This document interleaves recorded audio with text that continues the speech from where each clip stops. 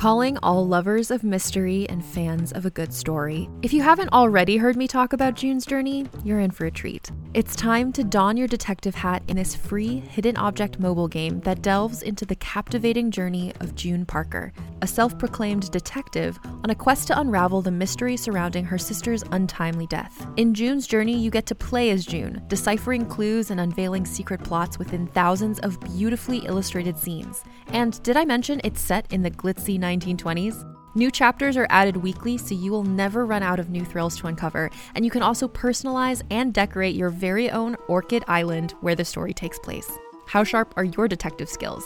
Find out when you download June's Journey on your Android or iOS device, or play online via Facebook Games. Your detective journey awaits.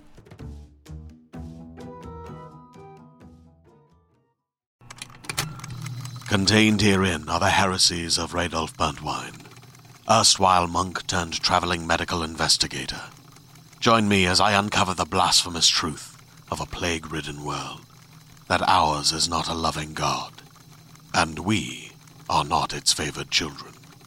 The heresies of Radolf Burntwine, coming January 2nd, wherever podcasts are available. Hi, I'm Keegan. And I'm Madigan. And you're listening to Your Angry Neighborhood Feminist. This is a podcast where we explore the world through our own personal feminist perspectives. And we are doing another problematic Fave episode. Can I get a hint? Yes. Well, I mean, they clicked on it, but... Very pretty. Thank you. It was gorgeous. Thank you. Every time I listen to myself singing on these episodes, I'm like, shut the fuck up. Why? Well, yes. So if you didn't get it from that clue, which if you didn't get it from that clue, you probably have not seen The Little Mermaid. And if you haven't seen The Little Mermaid, what is your life? What are you even doing? So we are talking... Unless you were Amish until like yesterday. And I'm like, I forgive you. There you go. Thank you for finding this podcast. We appreciate it. Hi. We are speaking from a place of privilege when we say that you should have seen The Little Mermaid. So we are talking about Disney's The Little Mermaid in particular. So the animated version, red hair, seashell bra, you know the drill. You know it. Got it?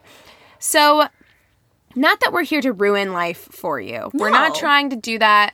Because I, for one, love The Little Mermaid. I do too. I would have to say, and there are other princesses that I think I associate myself with more than Ariel, but I would have to say Ariel's my favorite Disney princess. I don't know what it is about her. I don't think she's my favorite, but I do enjoy The Little Mermaid. I enjoyed rewatching it for this episode. I did not rewatch it because I've seen it so many times. I could recite it to you. I did. I watched it today. I watched it earlier today. How happy did it make you? I love that movie. I mean, I was watching it with a critical lens for this podcast, so it does open things up for me. I can't watch anything without a critical lens. Max and I were watching Basketball before I came here. Is that a movie? What is that? Yeah, it's with the creators of South Park. It's on Netflix. It's really funny. Oh God, so it's probably hella problematic though. Not real. I mean, yes, but it's also it's like your typical like late 90s, early 2000s guy comedy or whatever. But it's always like the girl who's like really pretty, but like she works with kids. But she's like super really cool though. But she's like she works with kids and she's really sweet and they both want to bang her so bad, so they're kind of competing for it. And it's like, I'm like, God, this girl is such a tool in this plot. It's so frustrating. She's like the only woman in the entire movie. She's a device. She is. So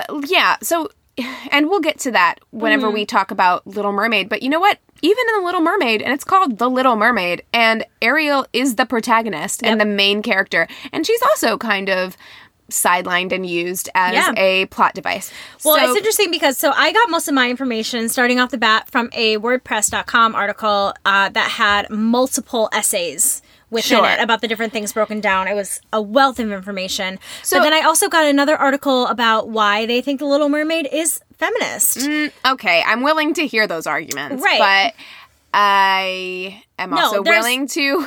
There was like 5 essays on why it's problematic. So, but I want to be able to show both sides. Okay. You know, I have a quick question for you though, because this was something talking to my boyfriend in the car today about today's episode. What if you had kids one day and they wanted to watch The Little Mermaid? Absolutely. Would I let them? Yeah. That was his question to me. And I said, yes. I just think that I would make comments like, wow, isn't that kind of messed up that she, like, well, I would hope that my or... children who are raised in my household would have an understanding. Totally. You know, to be able to view media with that lens. Yeah, but I think making little comments or asking them questions about what they think about things is important because with most Disney movies, there are things that are pretty problematic. I think censoring your children from all of these things is not realistic, nor is it actually helpful because in life, that's not how it's going to be. Nope. And also, you can enjoy media. Yes. You can enjoy media while also realizing the ways in which it's problematic. I mean, I'm saying Little Mermaid is one of my favorite movies. Yeah, I enjoyed this movie today. Watch it and be like, ugh. I enjoyed this movie today, even while realizing the issues that it might have and the ways in which it may have negatively affected me as a young person. Yeah. Like, we did an entire episode on how Disney itself is a problematic fave, and we touched on Little Mermaid in that episode. And I do think that a lot of these Disney movies had negative repercussions on me as a young person and Which growing is why up. I think it's important to have these conversations with kids and with each other to realize why they have maybe influenced our way of thinking. It doesn't mean there are things about them that I don't fully, solidly still enjoy. Of course. So I think we should kind of recap for people if you are one of those people who maybe you've never seen The Little Mermaid or you haven't in a very long time. Mm-hmm. Let's just do a very quick recap about the movie. First of all, this movie is so much shorter than I thought. Yeah, it's a quick This movie is like watch. 75 minutes long. Yeah. It's very short. It gets things done. Yeah, it's under an hour and a half long. Honestly, ideal for children, but for storyline wise, we could have had another 20 minutes on it. But so the movie opens with a ship kind of coming through, and you see like Eric, I think, is on that ship initially with all of his people. He's playing the flute. He's the recorder. It's definitely a recorder. Oh, I'm sorry. He's playing the recorder. So much worse. All the articles I read said flute, but whatever. So much worse. A flute is to the side. I know. Well, like one of those like pan flutes. Like it wasn't a pan flute. Oh, it was like a long phallic stick. That's what it was, and which is a recorder, as we all know from sixth grade. And I will never look at a recorder the band. same. I can still play Mary Had a Little Lamb on the recorder. I have a recorder in this closet somewhere. What? Yes, it's the most obnoxious thing I'm about life. looking around. So we open on that. You see this adorable little fish escape. And how much were you, like, breathing a sigh of relief when this fish wriggled its way out of the hands of these... That is the most heart-wrenching part of the film, Keegan. Listen, we need to have an entire conversation about how all of Ariel's family was, like, or her friends and family were, like, humans are barbarians. Yeah. Humans are barbarians because they eat fish. Yeah. You're a part fish. And she's like, you don't even know them. They're wonderful. And I'm like, no, they have a fucking point. They eat your friends.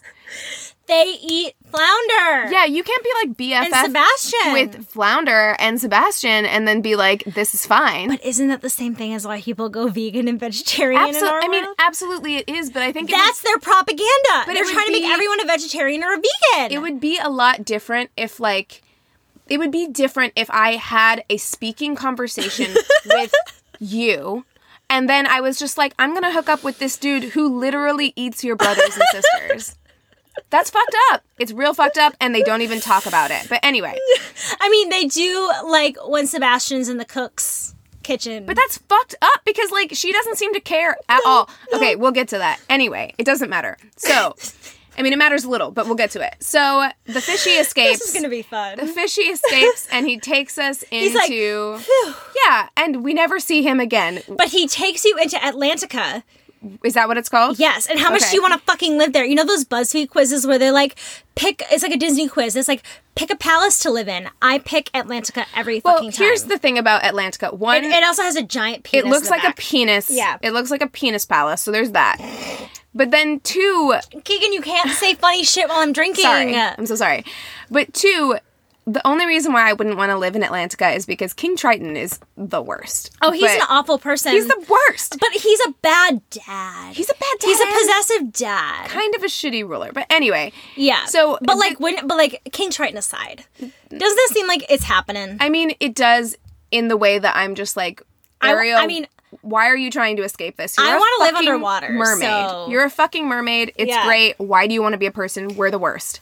So the fish Which kind is of what Under the Sea is trying to say. Exactly. The fish leads us into Atlantica. They're about to have this awesome party where King Triton, who has like a million fucking daughters, he's like, I am going to, as a bad leader, he's like, I am going to force my entire Under the Sea to watch city. my daughters sing. They need to come and like watch my daughters sing. He's forcing them to do this. They act like they're happy about it, but I'm like, I wouldn't be. Alana. I'm like, you guys are interrupting my Saturday. Their names all start with the letter A. They do, and it's gross. They're one of those families. Yeah, they're a fucking like 16 kids and counting or whatever. 19. Whatever. Too many. So too many kids and counting. They go to this concert, and it's this big thing. I think it's supposed to be like a coming out thing for Ariel because she gets her own clamshell to Venus out of. What if Ariel was gay and it was a coming out party? That would be great. That'd be awesome. But that's not the case. This is a very heteronormative movie. Yeah, I have a whole article about heteronormativity in this movie. It's extremely heteronormative. So they're having this big, giant introduction debutante ball style concert. And they're like, our sister Ari. And she's not there. She's not there. So they're like, where is she? Well, you know what she's doing? This is the most interesting part of the fucking movie to me, is like she's off being a badass explorer. Because Ariel is brave and inquisitive and curious, and she wants to learn about things. Yeah. And she's kind of like Indiana Jonesing her way through shipwrecks. And she's kind of tagging along this scared little friend flounder. Little chubby fish. She's just trying to get him to get out of his shell, so to speak. But she's kind of mean to him, too. But I know, but Flounder's kind of a pain in the ass. He's like, oh, I don't want to. And she's like, come on, well, Flounder. she's being kind of reckless. That's true. But she is very brave. But that's what's fun. And that's what makes her interesting. Is she's like brave. She's interested in this other culture. She's trying to find human shit. So she's going through this shipwreck looking for human stuff. She's collecting human things. They run away from a shark. And she's like, I want to go find out what this human shit is. Yeah, so she goes to see Scuttle, the Scuttle, seagull. the mansplainer who doesn't know shit about shit. Do you know what I'm saying? Like, he's like... Keegan, just hold my hand for a second. I've never loved you more in my life than I have in this episode. It's the truth. You are killing it, girl. Thank you so much. But yeah, where he lies to her about what things are. It's a dingle hopper. But basically, we're supposed to take in that she is a wonderful, curious 16-year-old. Yeah. Just tuck that away for later. And she's 16. Ballsy. For 16? She stands up to her dad, who's yelling at her for missing the concert, which he has every right to do because that is shitty not to be responsible enough to make it to your concert.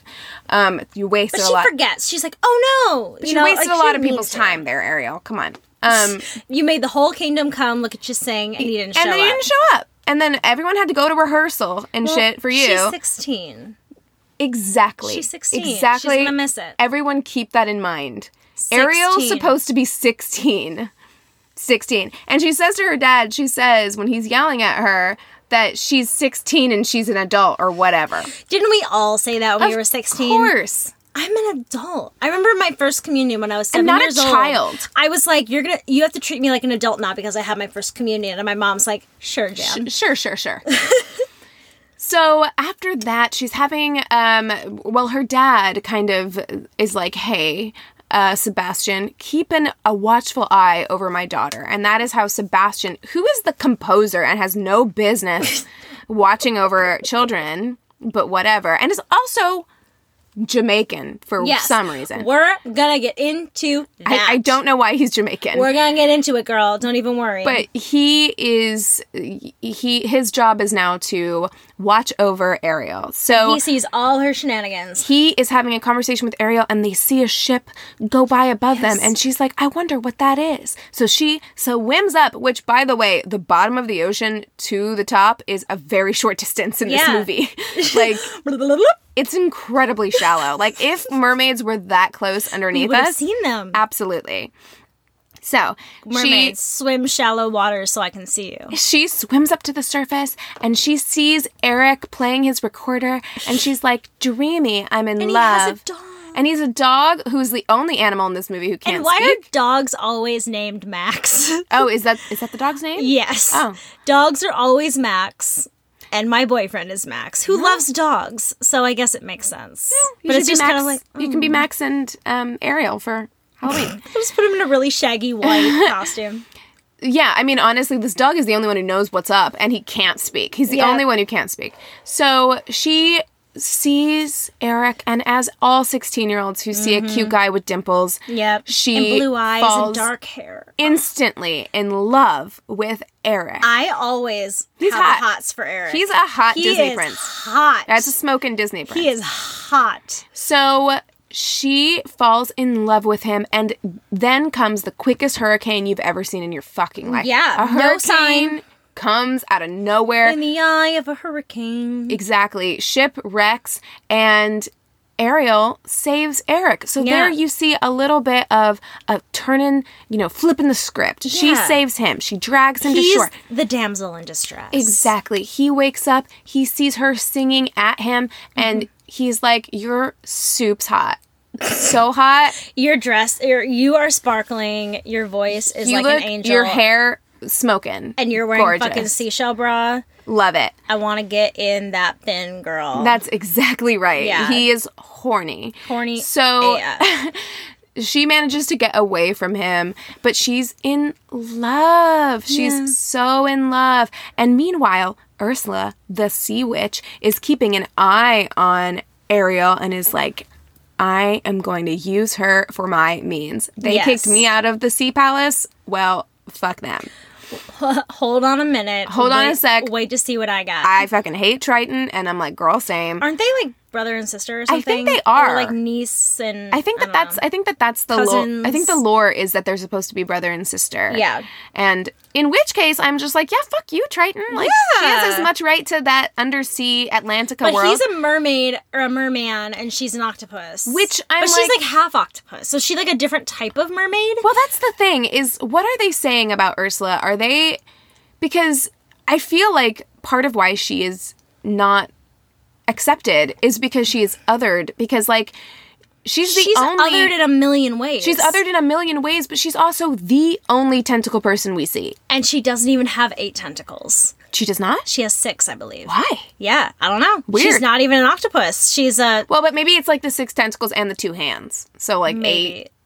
I don't know. 8 appendages. I mean, I want to get into, like I said, I read these great essays. I want to get into Ursula in a little bit. Oh, we will get so into... Put a pin in Ursula. We will get so into Ursula. I actually kind of fucking love her. I was so scared of Ursula when I was little that I got a McDonald's toy of Ursula in my Happy Meal, and I screamed. And my mom had to, like, put it away. I still, like, wanted it. I didn't want to throw it away, but my mom had to, like, hide it because she was haunting me in my dreams. As an adult woman... I fucking love Ursula. So she's my favorite villain. Get to it. She's my favorite villain. Yeah. But when I was little, she scared me more than Cruella de Vil, and Cruella de Vil scared the living shit out of me. Cruella de Vil scared me more, I think. But, and Maleficent scared the shit out of me when I was little. So actually, you know what? I think the stepmom from Cinderella scared me the most. I can handle her when I was little. She scared me. She was, like, real life scary. So... After this shipwreck, she saves Eric. She is acting different. Her sisters are like, what the fuck's up with her? Oh my gosh, she's in love. Oh my gosh, she's in love. And King Triton is, like, overly excited about her being in love in a way that made me feel weird. Yeah. So he calls in Sebastian. Sebastian is terrified of King Triton, which is how you know he's a shit leader. Yeah. Because Sebastian is so scared of him. Yeah. And basically gets it out of Sebastian that she's in love with a human. So then comes the worst part of this movie for me, which is when Triton bursts into her cave of human wonders. But that's right after she sings The Beautiful Part of Your World. Oh, yes, of course. She sings Part of Your World. It's lovely. But then Triton breaks in. Flounder has managed to somehow, with his teeny tiny little chubby fins, drag in the statue that was given to Eric, so it looks like him, into her cave of wonders as a gift for her. Yeah. She's very excited in the way any 16-year-old would be excited. It's like kissing a poster on your wall. Yeah, she's like, she's 16, and everything about her behavior in the first half of the movie is so 16. Informs us that she is 16 years old. Yeah. And King Triton breaks in, is like, hey, man, they eat fish. That's fucked up, which, touche. But she's like, no, they're Daddy, deeper than that. Daddy, I love him. Which, girl, Girl. You just saw him yesterday. You haven't even met him. You don't know anything about him. Yeah. But okay, you're 16. So then comes the worst part of the movie when King Triton destroys all her shit. I know. Which is not an okay response. No, he is really scary. He is scary mad. He's scary mad. And I'm also just like, this is not acceptable as a father. This isn't the way that you handle this shit. No. You Can you imagine your dad coming in and just smashing all your shit? room? Like, No. just destroying everything that you hold dear to you. No, it's fucked up. It's so fucked up. And it leads 16-year-old defiant Ariel to go to the Sea Witch and be like, hey. Well, first of all, Well, the Flotsam eels and Jetsam. come, right? Yeah, Yeah. Flotsam and Jetsam, the eels, who are Ursula's henchmen, come and they're Yeah. like, hey, we can help you with your problems. Yeah. So at first she's like, no, thank you. But then she's like, actually, yeah. Is it Sebastian or Flounder who's like, don't go with them? I think Both it's- of them. Yeah. They both try and swim next to her, and they're like, hey, please don't do this. And she's like, hey, Sebastian, why don't you go tell my dad what I'm getting ready to do since you're so good at that? Bye. She goes to Ursula. Then comes the best song in the whole fucking movie. Right? Poor Unfortunate Souls is the best song in this movie. The best. Do you know the Jonas Brothers version of Poor Unfortunate Souls? No, I don't know if I want to know that. It's a jam. Is it? It's a jam. I don't. The original is a slapper. We can just keep with that. No, you know what I mean? mean? Best villain song of all time. Yes. I'm gonna come out and say it right now. It's so good. It's so good, and I'm so in love with Ursula when she sings it because you've got this like awesome plus size queer coded woman who is Yep. like just so like she's sexy in it. She's actually, so like, sexy. as an adult woman. She's got nice boobies. She's like, got great movement. I love Yeah. it. I love it. So she sings this song. She convinces Ariel. She's like, hey, I can turn you into a human for 3 days. You have to get this dude to kiss you. And if you don't get that to happen and get It him won't to... cost much. Just your voice. So he's got to kiss you. He's got to fall in love with you. You've got 3 days. I'm going to take your voice as collateral. Yeah. So you won't be able to communicate, but it's fine because men don't want you to talk anyway. Yeah, they just want you to be cute. It's fine. But if you don't do it, I'm going to turn you into this weird sea worm thing. Yeah, you'll be a little fucking sea monkey or whatever Yeah. the fuck those You'll are. be in one of my jars on the wall, and it's going to be cool. Which, if Ursula didn't collect human souls, which is the thing that makes her the most evil, if she didn't do that, she'd be the best. Like, she's Yeah. honestly the best. She's the best. So, And if she didn't convince 16-year-olds to give them her talents. maybe if Triton wasn't such an asshole, then Right? she wouldn't have had to do this. All of this movie wouldn't need to happen if Triton wasn't if he such wasn't an asshole. such a dick. So, she's like, you know what? I'm hesitant about this. She does actually say, I'm scared I'm going to miss my dad and sisters, Yeah. but I really have the hots for this dude I saw for all of 5 minutes. I also feel like she has the hots for this dude, but I have to say, She's got a curiosity. she's been obsessed with the human world She's got a before she met curiosity. Eric. She Sure. wants to know what we do. She wants to learn more about us. So I feel like he was more of like a vehicle in a way, but it's portrayed as more. I than think that. it's just. I think we're supposed to believe that she wouldn't have done this. Yes. If not. I believe If so not as well. for Eric. Yes. So there is this scene. I was like, this is kind of shocking when she becomes a person.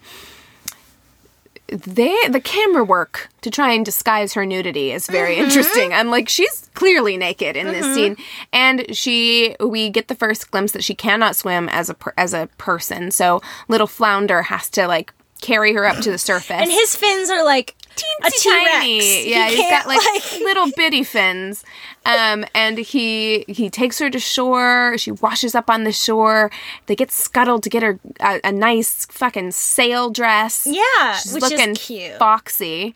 Very foxy. And she is found by Eric. And Eric has been lovesick for this girl who saved him on the beach. Yeah. And he sees her and he's like, and the dog spots her. and he's like, you, it must be you. But then she can't talk. And he's Yeah. like, no, the bitch that I loved could sing, so it can't be you. Exactly. So, the bitch. yeah, he's like, can't be you, but you still hot though, so I'll Yeah. still take you home. You Yeah. seem vulnerable. You must have seem- gone through something very traumatic. You're wearing a sail as a dress. So I'm going to let this lady give you a bath, like in my palace.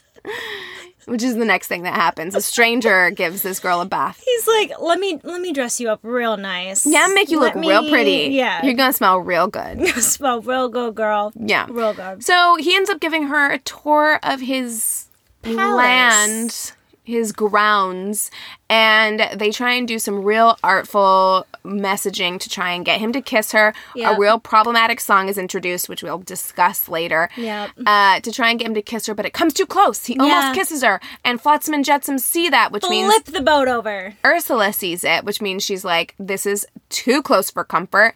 I gotta do something about this. Yeah.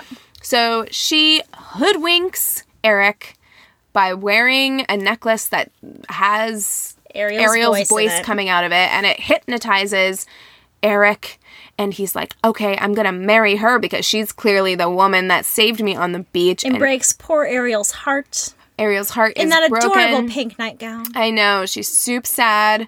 And she throws herself on the bed, buries her arms in her head in her arms. She does a lot of throwing herself places. All Disney princesses do. Yeah, she does it at least twice. Yeah. So she's 16. When they find out, if you haven't heard, Scuttle is an idiot, but he is good for one thing, which is finding out that Ursula is impersonating Vanessa, who is the evil woman who Eric is going to marry. So he galvanizes all of the sea creatures to go and attack the boat. Yep. And where Eric and Vanessa are getting married, by the way. Yes, where Eric and Vanessa are getting married at sea.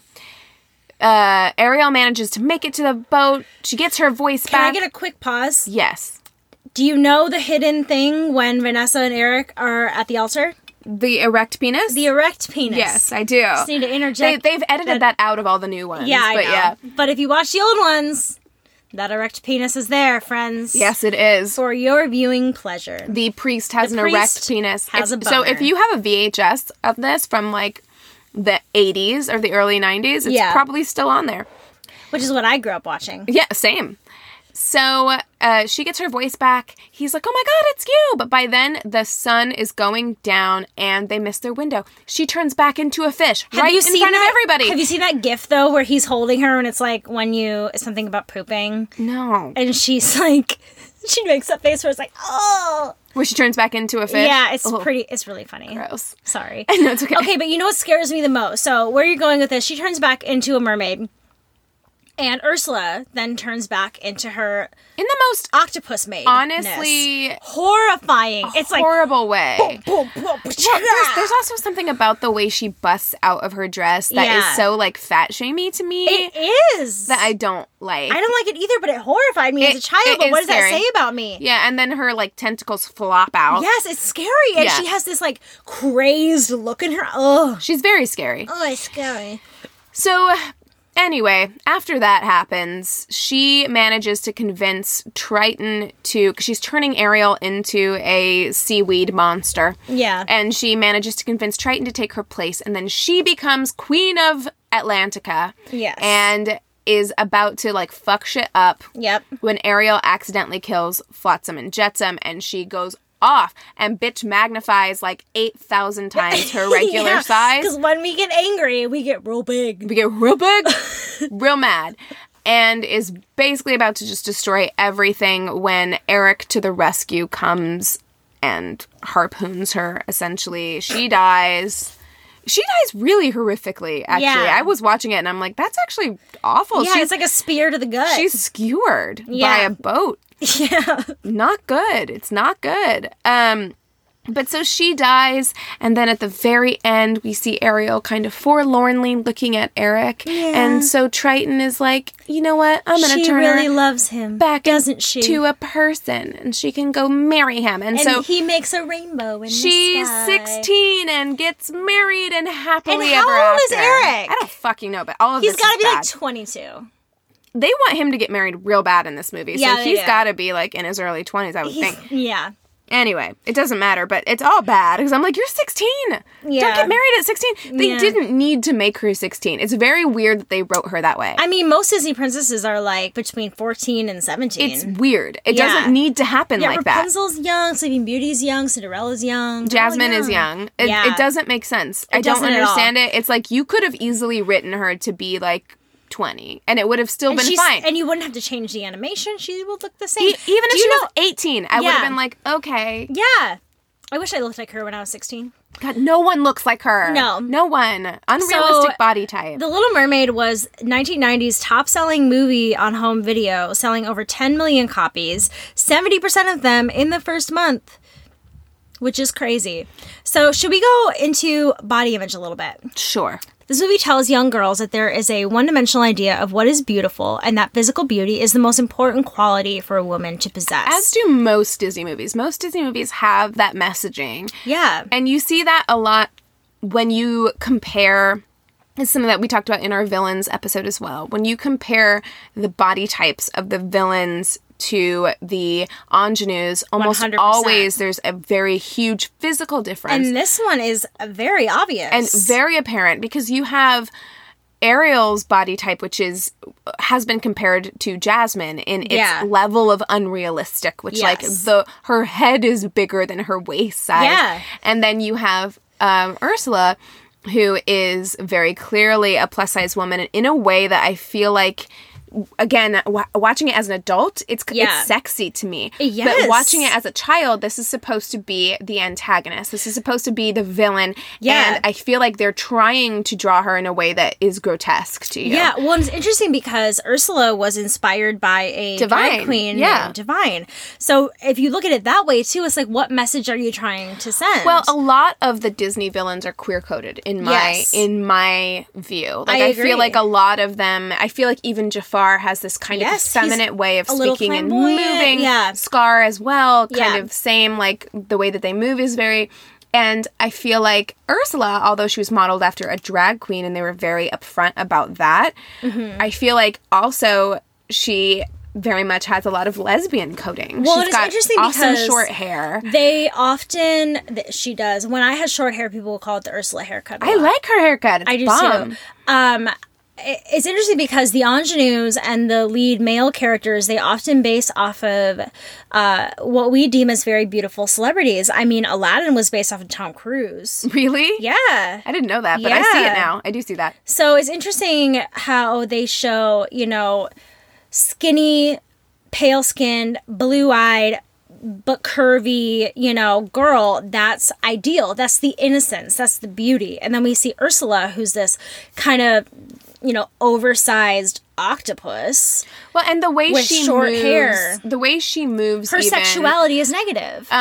Where Ariel's sexuality is positive. Well, because Ariel doesn't know she's being sexual. Exactly. So that's seen as something that is positive, whereas there's an overt sexuality to Ursula that is seen as negative. And also, the way she moves is very deliberate. Like, Ursula's way of moving is she knows she's taking up space. Yeah. She knows she's being loud. She knows she's taking up space, and she wants it that way. Exactly. And that is supposed to be seen as something that's negative. Yeah, and it's interesting. I read a while ago kind of the psychology of Disney with coloring and like with what colors they decide to have their characters wear. And purple and green are the colors of their villains. Yes. And Ursula's purple. Yeah. So we have that associated with all the Disney movies that we grew up with. Yeah, so she's not only othered in that she is an octopus person, and like there aren't any other octopus people in purple. Atlantica. She's also an unnatural color, which no one else is. Yeah. No, none of the other sea people are an unnatural color. I want to know Ursula's backstory. I want a movie about Ursula's backstory and how she got where it was, because I feel for her. I think the lore is that, I think I heard somewhere that originally they were supposed to be brother and sister, and like that was the story. Yep. And then that got written out. So I think they make, if I remember correctly, they do make mentions to brother or sister or something, but I could be wrong. I don't remember them making reference to that, Maybe but she does say that she used to live in the palace and she got thrown out. Okay, maybe that's what I'm thinking of. So there's reason, they don't go into why. Yeah. But it would make sense if they were related in some way. Yeah, definitely. But yeah, so there's very negative... I know, as much as I loved Disney movies and I loved princess movies so much, but there is a lot of very negative body image shit that comes out of that, because it is so directly tied. Beauty and thinness is so directly tied with goodness. I was going to say goodness. Yeah. You don't usually see somebody of a different body type who is presented in a positive way. Somebody who may be bigger may be seen as the bumbling fool or the maid, or it's not seen as someone who can be beautiful. And as we've seen in our comments this week, we made a post about Shrill, and people are like, I don't find fat people beautiful. It's like, well, a lot of people do, so fuck you. Well, yeah. You know? It's just interesting how, but like that's probably a lot of reasons why, you know, we're conditioned to believe this, and as children, we're so vulnerable to these images that we get through media. Yeah, and all this messaging. Absolutely. Exactly. Should we talk about race a little bit? Sure. Sure. So there aren't any non-white human characters, and the film is filled with racial stereotypes that influences children's views. So the term race is a social and historical classification constructed in order to create differences among people with dissimilar skin tones, although there is only one human race. Just to give you a quick lesson. Race is a social construct. Exactly. It doesn't mean that those social markers don't have real life consequences for people. They absolutely do. Yeah, and the differences signify differences in social and political hierarchy, and you see that a lot in this movie. Although we all come from different cultural backgrounds and have different cultural practices and ideas influenced by the culture, this does not mean the color of our skin presents absolute traits to all people of particular skin colors. I'm done with my PSA. So, The Little Mermaid, the social construct of race, is used to perpetuate hierarchical differences between white characters and the few non-white characters. Right. So when we're saying non-white characters, these are fish. They're not explicitly black or brown in any sort of way. But it's very clear that for no reason at all. It's incredibly clear. Sebastian is Jamaican. Yes. And, you know, I always assumed Jamaican as a Being black. Exactly. Person. I did as well. And the way that they are shown in the film they're depicting them as being lower class. When we look at Under the Sea, they are all to be seen as the lower class bunch of Atlantica, right? So there's definitely a hierarchy. There's, you know, the mermaids are at the top, and then the fish are at the bottom. Yeah, and he even in a line, he says, "The fluke is the Duke of Soul," the blackfish sings. So they're making a lot of references in the song Under the Sea to black musicians and artists. So let's get into Under the Sea a little bit. So it is sang by Sebastian, a crab with a Jamaican accent, as we said. He sings about how life is better under the sea because you don't have to get a job or work, which is saying that Jamaican people or black people are lazy, which is not true. Yeah, I mean, there is, Sebastian himself is depicted as a hard worker, you know, but there is that aspect also, like, Triton forces him, because he's the king, to do a job that's not his fucking job, which is, like, basically to parent his kid. Like, that's not his job. He's a composer. And we're supposed to believe in the beginning... Listen, I know I'm going deep into a children's movie. But we're supposed to believe in the beginning of the movie that Sebastian is an award-winning composer. He's the palace composer. And yet Triton still has that power over him. Ariel not showing up to this thing could have fucked up his whole fucking career, which is a typical entitled white girl move, Ariel, and not cool. We don't appreciate that. We don't appreciate it. And yet... Triton still treats him as if he's his errand boy. He like, basically hires him to spy on his kid. Do you not forget, after the first 5 minutes of the movie, that that's who he is as a composer? Because I sure as hell did when I was younger. I thought he was, like, his little, like, errand boy. I mean, they make references to it throughout. Like, when you get to kiss the girl, like, he's like, I've got this. This is my job. I know how to compose a beautiful song. But you kind of forget it. So, also the other fish that sing the song have clearly African-American voices and have traits such as drooping eyes, large lips, and names that indicate the race Disney has attempted to label them with. Well, I think one of them, who's playing, like, the steel drums, even has, like, dreadlocks or something. Yeah, I believe so. So, the characters, like I said, are made to look like black musicians and singers. They are all secondary characters with practically no role in the film other than singing about an ideal world free of work. So I learned about a little something called hegemony? I don't know. Okay. Which is the control of a group by consent.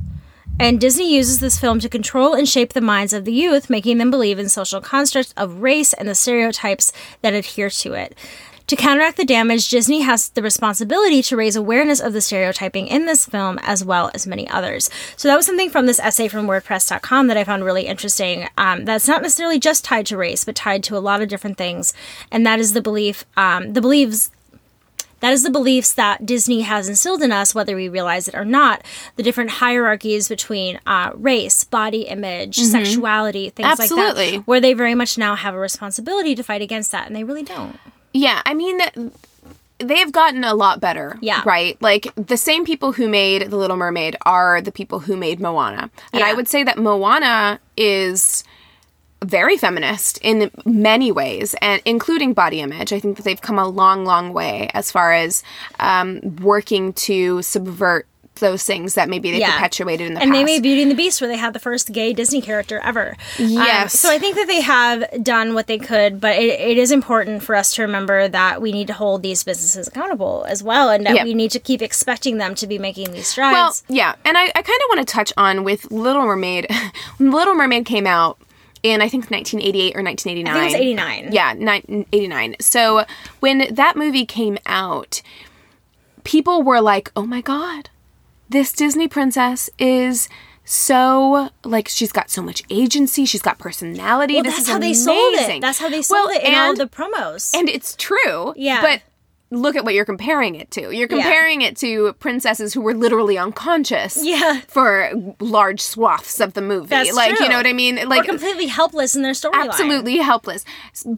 So we bought that in that, like, oh my God, she has an interest. She's brave. She has a whole song about wanting something more and something different. And it gave us this, like, blueprint for what these Disney Renaissance princesses would be like. Yeah. But when you take a closer look at Ariel, she doesn't have very much agency at all, actually. Yeah, like, she really doesn't. She has agency up until she sees Eric. Yeah. The moment she sees Eric, I mean, and I guess you could say she has agency in that she did decide to sign a piece of paper to become a person. Yeah. Like, she had agency in that way. But as soon as she loses her literal voice, she loses her figurative voice. Like, it's gone. She doesn't make any active decisions from then on. At all. Well, you've led me right into my next topic of notes, which is female suppression. So the fact that she loses her voice compares a lot within this article that I read, compares a lot to the suffragette movement. Women protested for their right to vote and have their voices heard. So Ariel throwing away her right to speak was a huge step back for women. I don't know if it was a huge step back for women because I don't think a lot of people took it so literally. I never did when I was younger. I didn't take that to mean that. But in Ursula's song, Poor Unfortunate Souls, she says, men don't like it when you talk. You just need your body language, your good looks, your pretty face, and that's all that you really need. Right. I mean, and granted, she has an ulterior motive. She's trying to convince her to do something. But, like, I think the fact that we didn't internalize these things and we didn't see it as something literal is kind of the point. It's like, because whether we thought so or not, we did internalize it. We did absorb it. Whether or not we understood what was happening, because everything about Ariel changes. Like, once she loses her voice, she becomes so passive. Yeah. In really every way. I mean, she saves Eric in the beginning, and then Eric has to save her in the end. Right. She's sidelined in her own story. She is. Like, by the time Vanessa steps in, right? And she is told, which, by the way, she is told in the morning, she's known this guy for 2 days. They've gone on one date. Like, one real date, canoeing. And she is told, hey, I just heard the news. Eric's getting married today. Congratulations. And she's so happy. And it's like, you think you're about to get married? This motherfucker didn't even ask you. Yeah. He just decided you're going to get married and you're happy about it. Yeah. You know, and we absorb that messaging as, like, we should just be happy if the guy who because we also want her to be able to stay a human. We don't want Ursula to turn her into a sea monkey. You know what I mean? Like, absolutely, but that's not her motivation. No, like, it isn't. Her motivation is this romantic love that comes from nothing. Like, the two of them love each other for no reason other than that they're both hot and in proximity to each other. Very much so. He doesn't know anything about her. And we're just supposed to absorb these ideas that, like, if you are pretty, it's fine. Yeah. Like, if a guy likes you, that's enough. Well, and it's interesting because, you know, we talk about her in the beginning having so much aspiration. She literally gives up one of her most defining traits, which is her singing voice. They talk about how beautiful her singing voice is. And then she, you know, the first song she sings is Part of Your World, which is a song of yearning for something beyond what she knows. It may be also part of being about Eric, but a lot of it is like, I want to know Absolutely. what fire is. I want to know what it feels like to walk on the beach. Well, I think she actually sings that song before she meets Eric. Is it? Okay. Yeah, I think it is. So then, well, you're right, because then after she meets Eric, she sings the reprise, and the lyrics are, what would I give to live where you are? What would I pay to stay there beside you? What would I do to see you smiling at me? Where it shifts so dramatically between a sense of wonder and curiosity and knowledge Exactly. to a sense of, I would give anything to be with this person. Exactly. In the same melody. Yeah. It's very bizarre. Everything about the movie shifts. Uh-huh.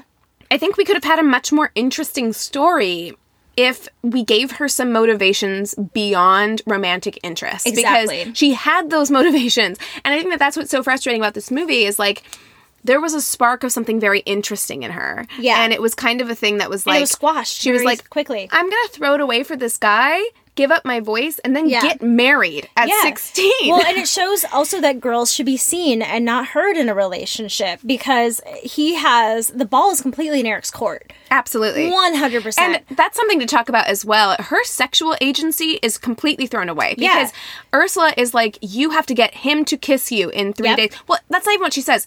You have to have a kiss in 3 days. Yep. But our understanding, and this is something that we just absorbed and accepted as truth, was that he has to be the one to kiss her. And she can't do it. She doesn't have any, like, sexual agency of her own. It's all on him to make the first move, which is such an archaic idea. 100%. And the fact that she cannot speak, when we look at the song Kiss the Girl, you know, they're singing about, it don't take a word, not a single word.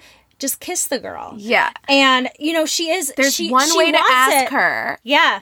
By just doing it. Just do it. Yeah, just do it. And, you know, we know in her mind, she's like, please kiss me.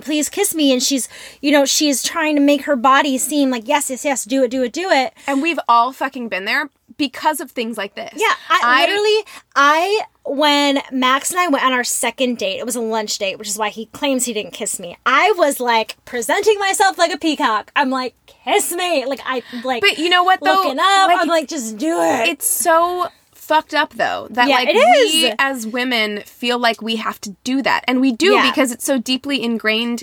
We can't make the first move, we can't ask for the date, we can't do any of those things, and no matter how much we know that's bullshit, it's so deeply ingrained in us societally that we don't feel like we can, and like that is messed up. You can ask for the first kiss, like you can do it. You can make the first move. I got shy. You know? No, absolutely. I did kiss him, though. When we finally had our first kiss, I was just like, fuck it, I'm just doing it. Should we talk a little bit about heteronormativity? Yeah, sure. So... It's a very heteronormative movie. It is. But in Disney, in general, same-sex couples are absent. Minus the live-action version of Beauty and the Beast. Well, or they're coded. Or they're very, very you're coded. supposed to believe that they are gay, but we're not going to talk about it, and they're also evil. Yeah, so. exactly. Yeah, or they're outcasts in some way or things like that. So the way the heteronormative ideals mold children, they manipulate them to believe that love and romance can only be found in the opposite sex. It also demonstrates that that sexualities that deviate from societal norms should be frowned upon, like you just said. If there's someone who's kind of coded as being in that community, it's in a negative way. Well, and I think it also, which this is more of the thing that happened for me, it drives home that idea that like men and women can't be friends. Yeah. It's just like if you like a person who's of an opposite sex than you, then that means that you must have some kind of romantic attraction to them. Exactly. And what we said earlier too, the movie shows that women must be sexually innocent, shy, or modest. And it's evident when Ursula calls Ariel a tramp after she almost kisses Eric for the first time. Yes, it's true. So not cool, Ursula. No. Not cool. You should know better. Sister. Come on. You know better. So the portrayal of heteronormativity in media can have an impact on one's mental health, especially with children. Children who may be finding themselves attracted to others who identify as the same sex are forced to see it as as negative and unnatural. In The Little Mermaid, all characters demonstrate gender stereotypes and heterosexuality, which teaches children that if one were to deviate from those societal boundaries, it is abnormal. Yep. So I don't have that experience being a straight white woman. Mm-hmm. But I can imagine if I was on the flip side and never seeing myself be represented, which I'm sure that you can relate to, but never seeing myself represented and having these thoughts in my head, especially if I were feeling attracted to the same sex, and only seeing a very heterosexual way my entire life, not thinking that I could ever express that or that it wasn't real love. Yeah, I mean, I'm straight.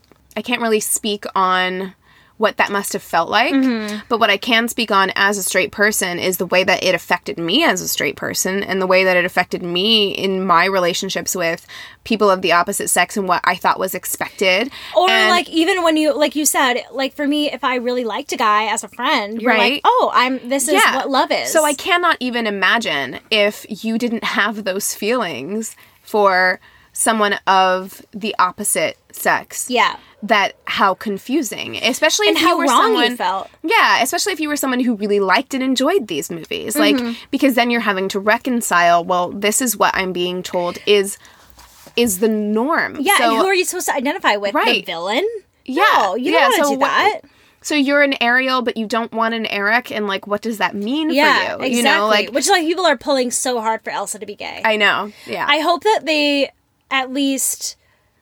I don't think they'll do it. I hope that they may imply, but I don't think that they will straight out. If they at least don't give her a romantic male interest and they still imply God, our bar is low. We're just like, so low. We're like, just don't give her a male interest. I know, but it's like no, but I agree. Even Anna ended up with Kristoff at the end. Agree. I'm like, why did we need it? We didn't need it. Which is why Moana. Is the best ever. Oh my God, Moana. I have watched that movie like 3 times. I've cried every single time. Yeah. I'm an adult woman. I'm almost 30. I am Moana. I know. I listened to that song and I died. I want to touch on the over-sexualization of a 16-year-old character. Let's do it. Because they wrote her specifically to be 16. They could have left that line out. Yep. They literally could have left it out. Yep. I don't know why these male writers decided to write that line in. Yep. Because it predatory. The only thing that it offered any perspective on is that her behavior is very much a teenage behavior. Right. But you didn't need to give us a specific age because by giving me as an adult woman, of course it didn't bother me when I was a child. Yeah. Because 16 seemed like practically an adult to me when I was 7. Right. But as an adult woman, giving us that frame of reference makes it fucking weird because you have over-sexualized a teenage cartoon. And put importance on kissing, and body language, she's sexuality. Naked in parts of it. And like, again, very craftful animation and like camera work there. But they didn't have to show that at all, though. It didn't need to, or you just didn't need to say that she was 16 and then it would be fine.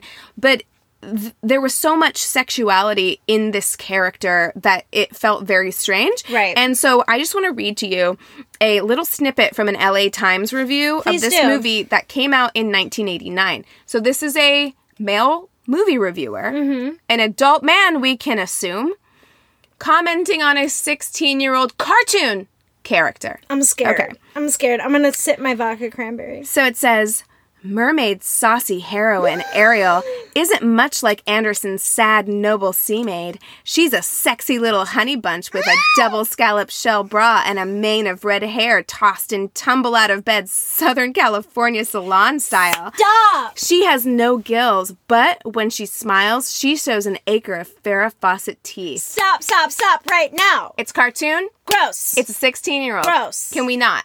Can we fucking not do this? Can we not? I don't like it. Talking about any woman that way would make me uncomfortable, even if you were talking about someone who was my age. It's also a fucking cartoon. Like, what a weird thing to say. Okay, but can you not say that when you were little, you didn't, like, because they make them very human. Like, especially if they're animals. But you're a grown man. You're a grown man. No, it's true. You should not be looking at any cartoon this way. Except for maybe Jessica Rabbit for a lot of young boys. Okay, she was kind of like, again, but young boys. Yeah. We're talking about grown men. That's true. I mean, and again, Jessica Rabbit, that's an adult movie. Yeah. And she was made to be that way as an adult woman. Ariel was supposed to be, like I said, this like a sweet, innocent. Yeah, but yet still sexy, but wasn't aware of her sexiness, which is what makes her sexier. Which is what makes she doesn't know she's hot. That's what makes you beautiful. Oh, fuck that. That whole line of thinking. I know, that you don't know you're beautiful, that's what makes you beautiful. Fuck off. Fuck that. Yeah. Fuck that. But yeah, it's that whole thing where you're supposed to be prude and things like that, but yet still be sexy. It's such an unobtainable thing for a 16-year-old girl. I don't like it. I was not sexy at 16. I was awkward as fuck. I was wearing a lot of Hot Topic gear and way too much eyeliner at 16. I wore a lot of eyeliner and Hollister and Victoria's Secret stuff. Yeah. So No. that was my reality. Not good. No, it's fucked up. It's incredibly fucked up. So I read this article in Time magazine from 2014 that says The Little Mermaid, not as sexist as you thought it was. And it's by Elena Doctorman and Laura Stampler. They say the fact that Ariel gives up her voice is problematic, but it's the villain who tells Ariel that men don't value women talking. She is also a 16-year-old girl, and 16-year-olds don't typically make the best choices in times of crushing, which is true. Haven't we all been there? Listen, okay, all right. You're going to point, I'm going to counterpoint, because... This is not me saying it. These are these two women. I know, Okay, but if we're going to have this conversation, yes, sure, that's valid. It didn't need to be written that way. Agreed. Like 100% so agreed. to me, for them saying like it's not anti-feminist, I'm like, yes, it is, because it was written to be anti-feminist. I agree. Like, that is what that is. I 100% agree, which is why this interests me so much.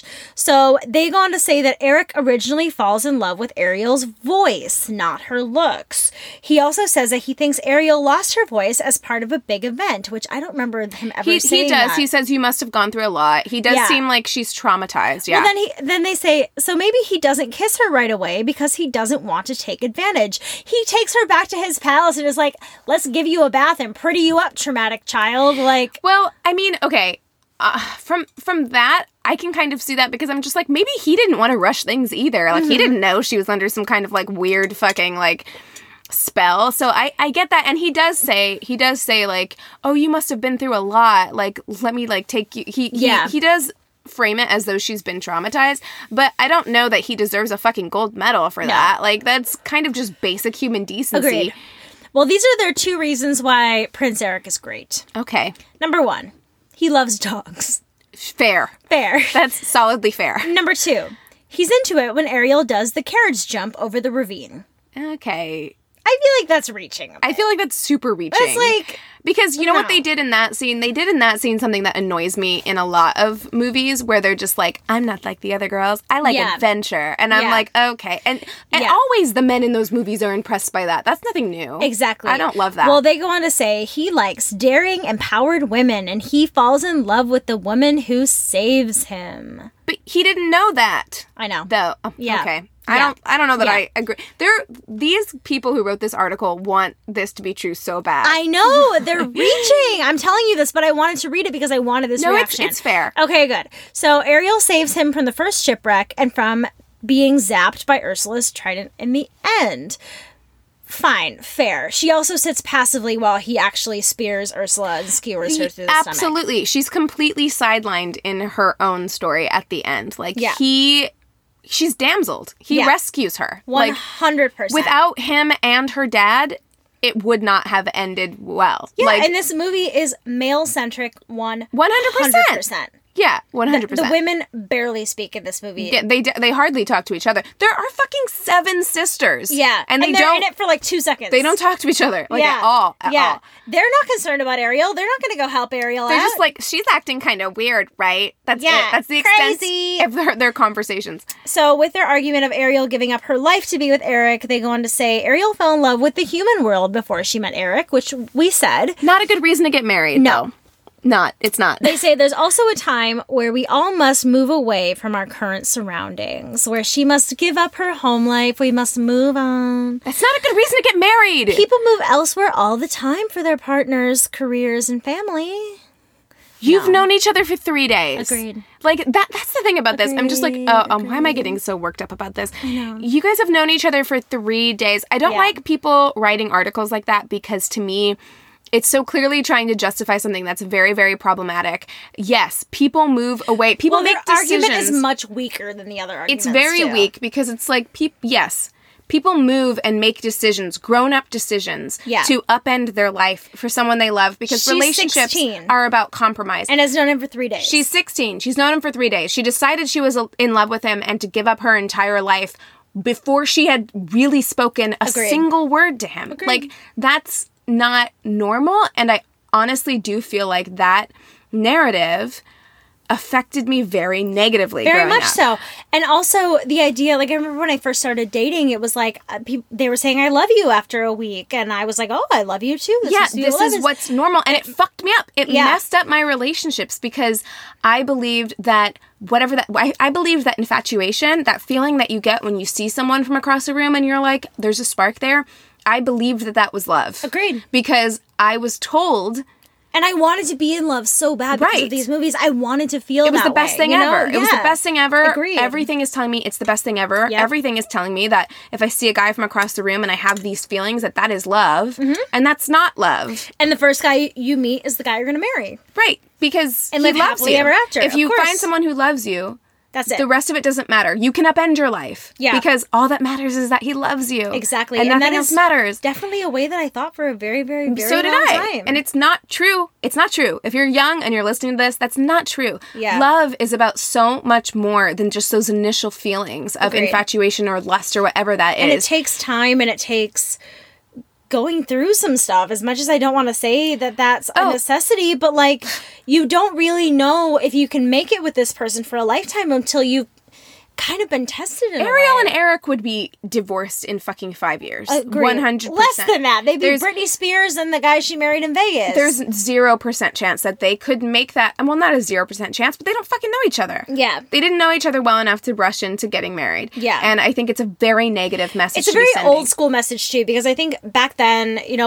before the 80s, I'm talking way back when your lifespan was shorter, you tended to like meet a guy, love him, and marry him. Yeah. Your lifespan was shorter. You know what I mean? Things moved much bitch, quicker. I'm trying to live to 100. I don't want to be stuck with you if, like, you're shitty. Yeah, exactly. You want to be with the best guy possible.